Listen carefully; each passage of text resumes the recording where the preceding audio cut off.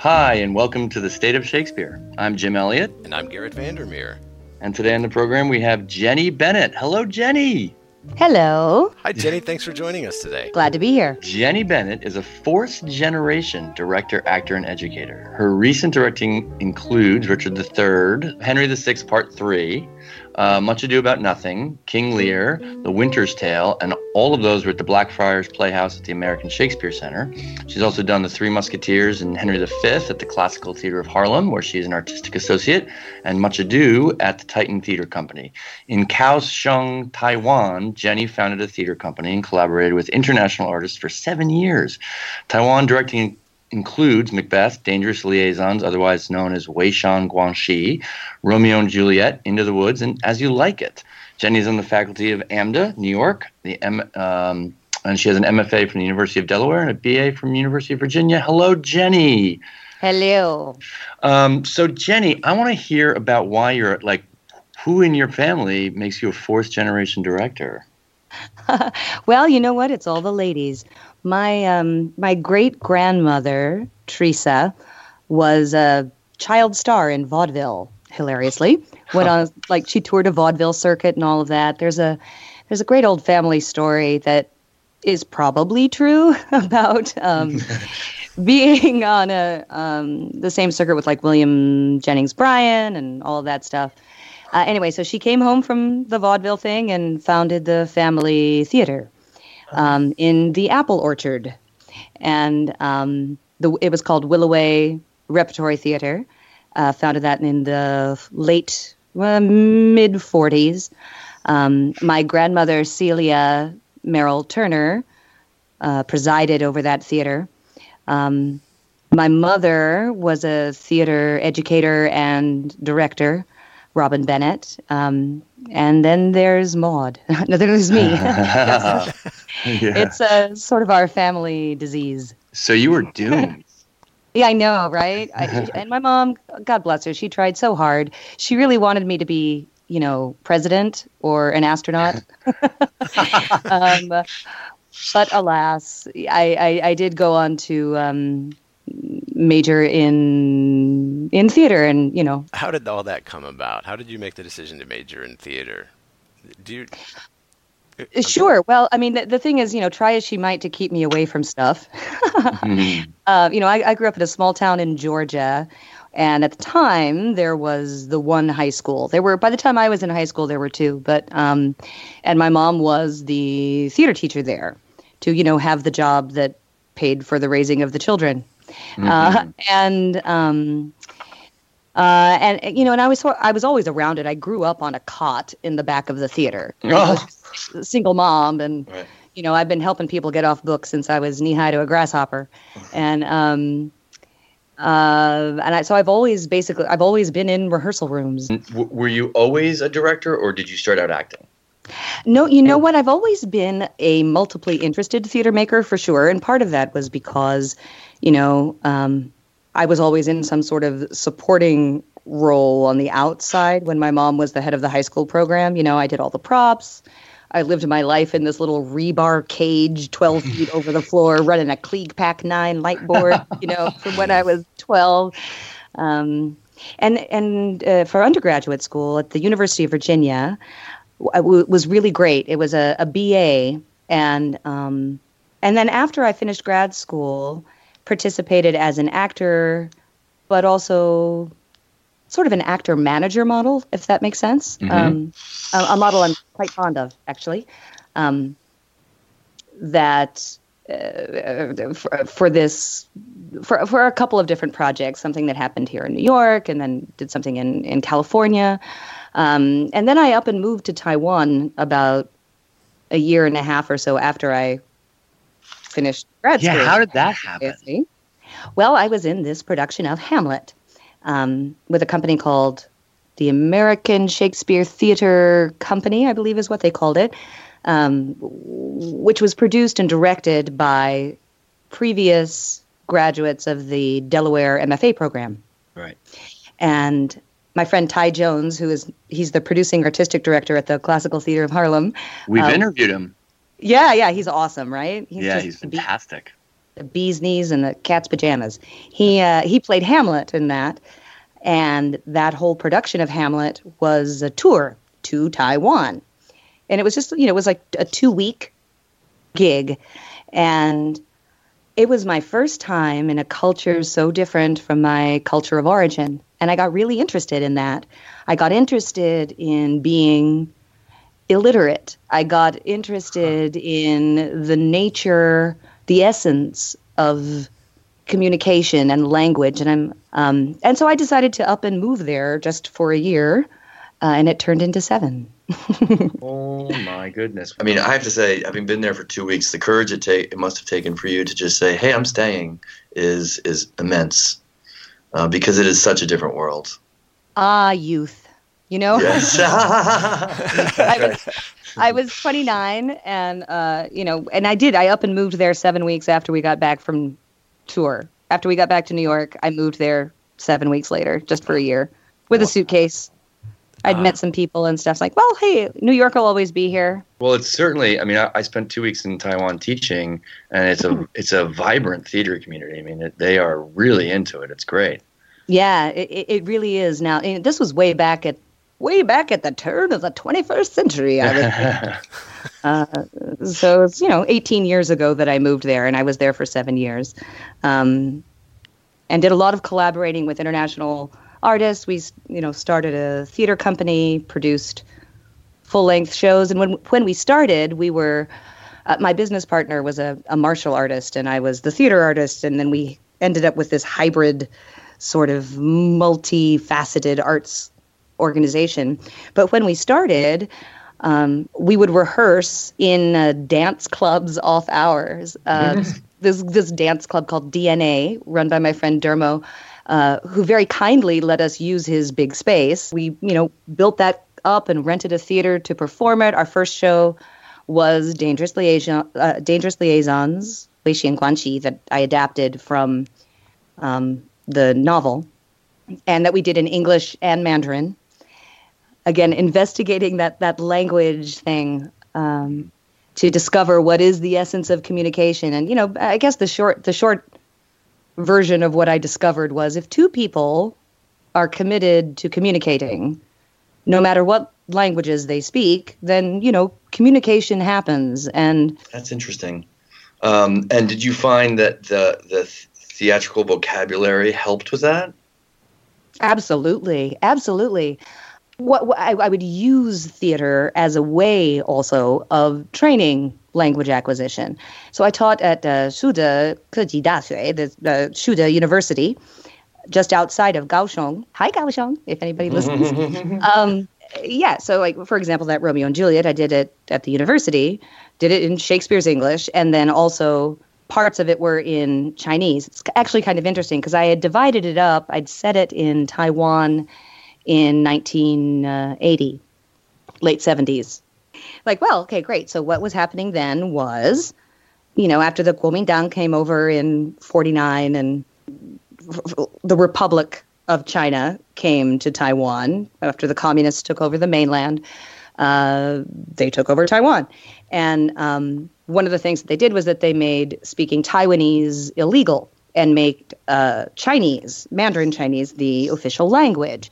So I'm like, okay, well, that was going on. So at home, say the nurse talking to Juliet and, maybe the friar talking to Romeo, they would speak in, home language in Taiwanese. And maybe the servants talking to each other would speak in Taiwanese. But then the official language with the prince and everything on the street and all of that would be Mandarin. Mm. And then the young people would speak to each other in English, to each other and in soliloquy. Mm. And I was just interested in investigating the story of language in that way. But then I got in a little trouble. Because so the way that was going to manifest in the first scene, when Peter and what's his name? Samson? Is that it? Yes, Samson. Are talking to each other about the colliers and those hilarious 400-year-old jokes about coals and things that start the play. I was having them speak to each other in Taiwanese, And then when the servants of the other house came out and they start speaking to each other with the biting of the thumb, I had them switch to Mandarin because you wouldn't speak to your enemy in a language that was not okay to speak. But that turned out to be much too politically sensitive. Gotcha. And so I just had them speak English. I figured, hey, they're young. So right. That's right. We still kept some Taiwanese in, with the nurse and stuff. But it's really interesting. It's the question of that Taiwanese identity and is something that continues to be explored with passionate arguments on all sides that I have no business negotiating, for sure. But I had plenty of students that didn't speak Taiwanese. Anyway, so finessed it through there. But anyway, when we did English, we absolutely did. I had English as a second language learners speaking Shakespeare's English. And it's interesting because in some ways, like some of the ways that the grammar structure and rhetorical arguments can be a challenge for people new to Shakespeare who speak today's English as a native language. Mm-hmm. Some of those grammar patterns are a little more similar to how Mandarin functions, like where verbs go and relationship. It was less of a difficulty in some ways. It's fascinating. I wonder what's preserved and what's lost with the verse in particular. For example, when I listen to Molière translated into English, I don't speak very much French, but I feel like I have this overriding sense that I'm only getting a small fraction of what's in there to be enjoyed. Yes. And I wonder what what your thoughts are about translating Shakespearean verse into a language that's so different. Well, you know what I when in doubt, I check the youth. There were multiple translations. I am not fluent in Chinese. There's sort of an official, a long time, this is the official Chinese translation of Shakespeare. That is, from what I understand, a little more like a paraphrase, a little more like a transliteration, if that makes sense. But then there's some newer ones, and I found a couple that I could, and the only way I knew that they were different was by looking at them on the page, and the official one is all, block text, and this other one I found had jaggedy edges like poetry does. Ooh, hey, maybe that's a tip with the jaggedy edges. And so I dragooned a private student I had, and I said, okay, read this, and then read this, and tell me which is good. And so she started with the official one. She's like, oh, okay, yeah, I get that. And then I gave her the other one, and she was like, oh, that's so beautiful. Oh. So I guess the answer, things can be lost, and that's why we have collaborators who are smarter than we are. Do concepts like rhyme and verse and meter translate well? Yeah, I mean it can be slightly different, and I think when languages are so different, well, okay, it's kind of like traffic, right? I have a cultural predisposition for the right of way. Yeah, I just think that's how we should drive. In Kaohsiung, there's like the way, there is a sort of a chi to traffic, and you keep going and you just thread in, and whatever happens upstage of you is somebody else's problem. If you don't see it, it's not your doing. And while I could assert my cultural preference in that traffic, that would be kind of stupid because I would die. Right. So I think that translating any verse from any language to another language, you can't, if you're going to assert iambic pentameter and, that is structured to be a heartbeat of an English rhythm, then you probably are going to miss a little out. And if you can be open to a verse structure that accomplishes in Chinese what iambic pentameter accomplishes in English, then I think I think that's money. Did you find that, so having had this experience in Taiwan, which you said you were there for 7 years? Mm-hmm. Yep, from 2000 to 2007. And how has that informed your career upon your return to the States and your future intentions for your career? Oh, golly, in just about every way. What I'd mentioned about my being curious about language and how we communicate and the essence of it drives everything that I do. I also got an appreciation being a foreigner and relying oftentimes on my mime skills to live a day-to-day life. And then, going to a couple festivals. I went to the Edinburgh Festival to see a bunch of stuff and came away with how powerful languageless, like spoken languageless plays can be. And so I tend to be greatly influenced by other elements of various theater making and art that I had the privilege to encounter while I lived in Taiwan. A spareness to the space. There's this terrific Taiwanese theater dance company called Cloudgate. Yes, I've seen them. I've been to their theater. It's fantastic. Isn't it great? I don't know if did you get to see one of my favorite pieces of theirs is called Cursive, where the inspiration for the dance is Chinese calligraphy. And in this dance, they physicalize the brush strokes.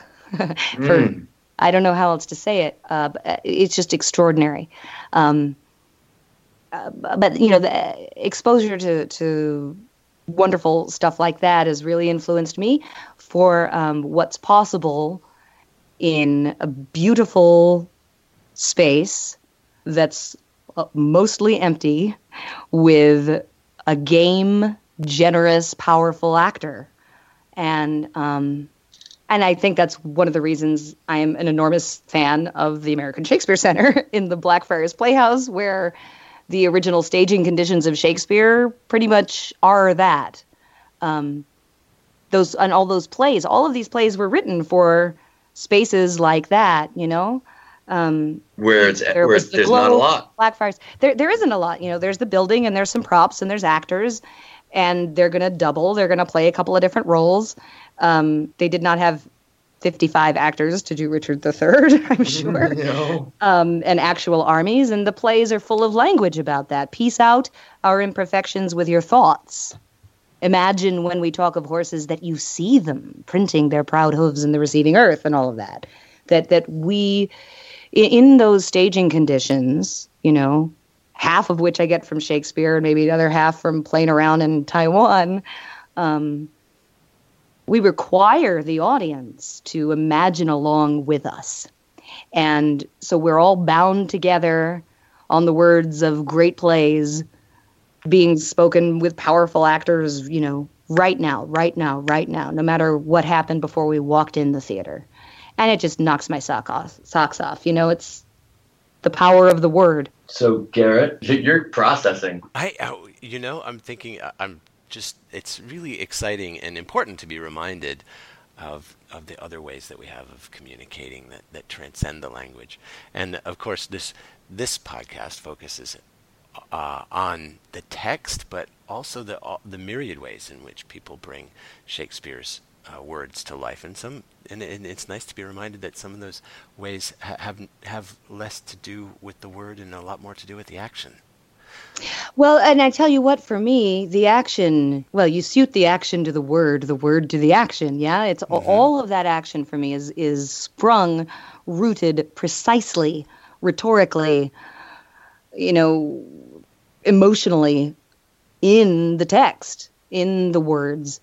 And so I guess I have a taste that I developed for staging that honors that, yeah, that I listen with my eyes and I look with my ears, and until we find out, oh yeah, that's it, and stay out of the way of the play and the actors by honoring very precisely the text of the play so that the play can show up.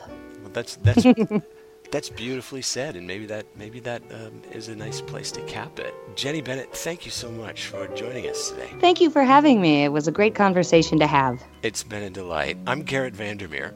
And I'm Jim Elliott. And thank you for listening to The State of Shakespeare.